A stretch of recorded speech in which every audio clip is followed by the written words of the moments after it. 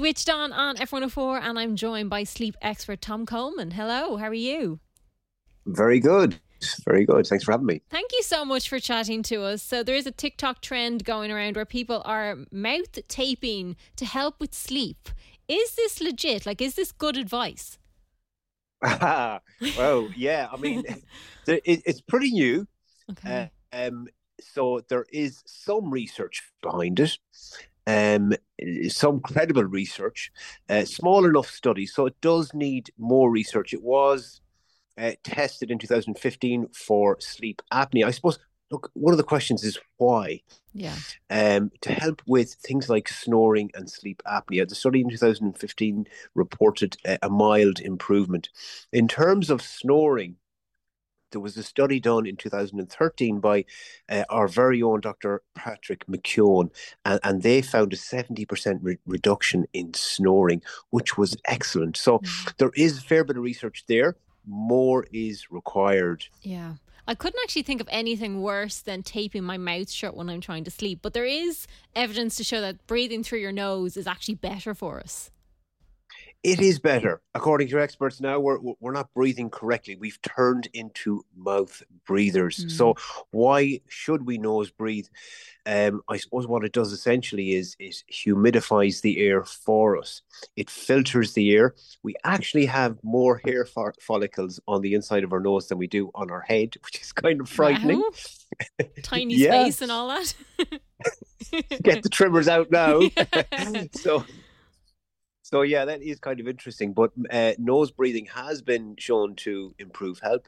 Improve sleep, um, reduce snoring, and it. So yeah, I mean there are benefits there. What are some of the problems with us taking our advice from the likes of TikTok and social media? Oh yeah, that's a very very good point. I mean nowadays we just seem to. There's so many messages coming at us Yeah. from so many different sources, and I always kind of say to people, look, check your source and check who's selling you what, and don't just jump on any trend. We must. Part of my job is looking at the research and evaluating the research, and trying to advise people on best practice. And sometimes with these things, if they're done correctly under the right supervision, they can be beneficial. But if you just have a go at them, then Mm. maybe it could be detrimental. I mean, I would really advise people to consult with your GP first. If you have issues like allergies or asthma or any respiratory issue or even congestion, it may not be good for you. So don't ignore that. Yeah, don't kind of take your own advice or some stranger on social media. Go and get actual advice about these things. But Correct. Get proper advice from the yeah. professionals.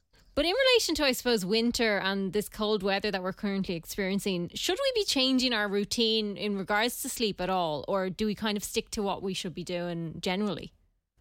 Well, naturally, what happens to humans is we tend to go to bed slightly later and get up slightly later in winter, and we tend to sleep more actually in winter, down to the darkness. I suppose primarily light is huge when it comes to sleep. So you will find that you maybe the requirement for sleep maybe increases a little bit.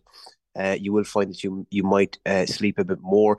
We have to be mindful of mood disorders associated with light, like seasonal affective disorder, and that's non-existent in the tropics. So, yes, we should be taking more care. Of course, winter we get the colds, we get the flus, Hmm. stress, all of that stuff really feeds into it as well. So we have to be mindful of those things.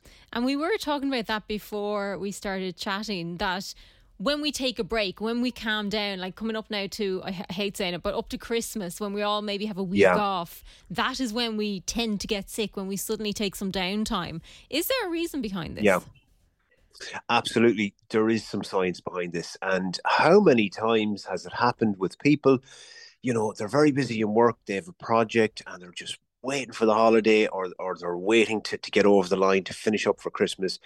And they're so looking forward to that. And then they get the project done or they finish their work. And then their first day or two off, they find they've broken down, they've got a Hmm. cold or a flu. And the reason behind that is when we are in that stressed out state, we're producing cortisol, a powerful hormone, and what that does is it boosts your immunity. So we're actually making a lot of immune cells while we're stressed out.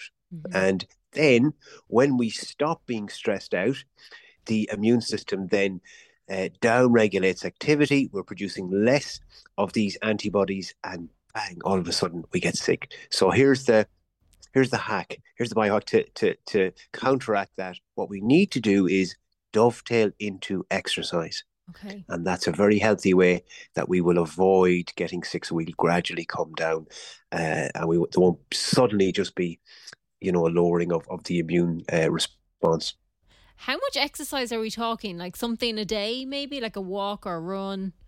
Yeah, I mean, we should be hitting that 30 minutes a day. That Okay. sounds like a lot, but it's actually 2% of your day. If you look at it in that way. If you can't make half an hour, break it down into 10, 15-minute chunks. Hmm. It is crucial. I mean, it's something that we're designed to do. We're not using, like we said, we're not breathing correctly. We're not moving correctly. We're Hmm. not eating correctly. So get out there and use your body for its intended purpose, Yeah. and move. And it all counts. It could be cleaning. It could be gardening. It could be chasing the kids around. Just be more active. Yeah, it kind of questions how we're living altogether, doesn't it? Kind of like priorities. Maybe we need to, as you say, incorporate 30 minutes of exercise. It can't be too difficult.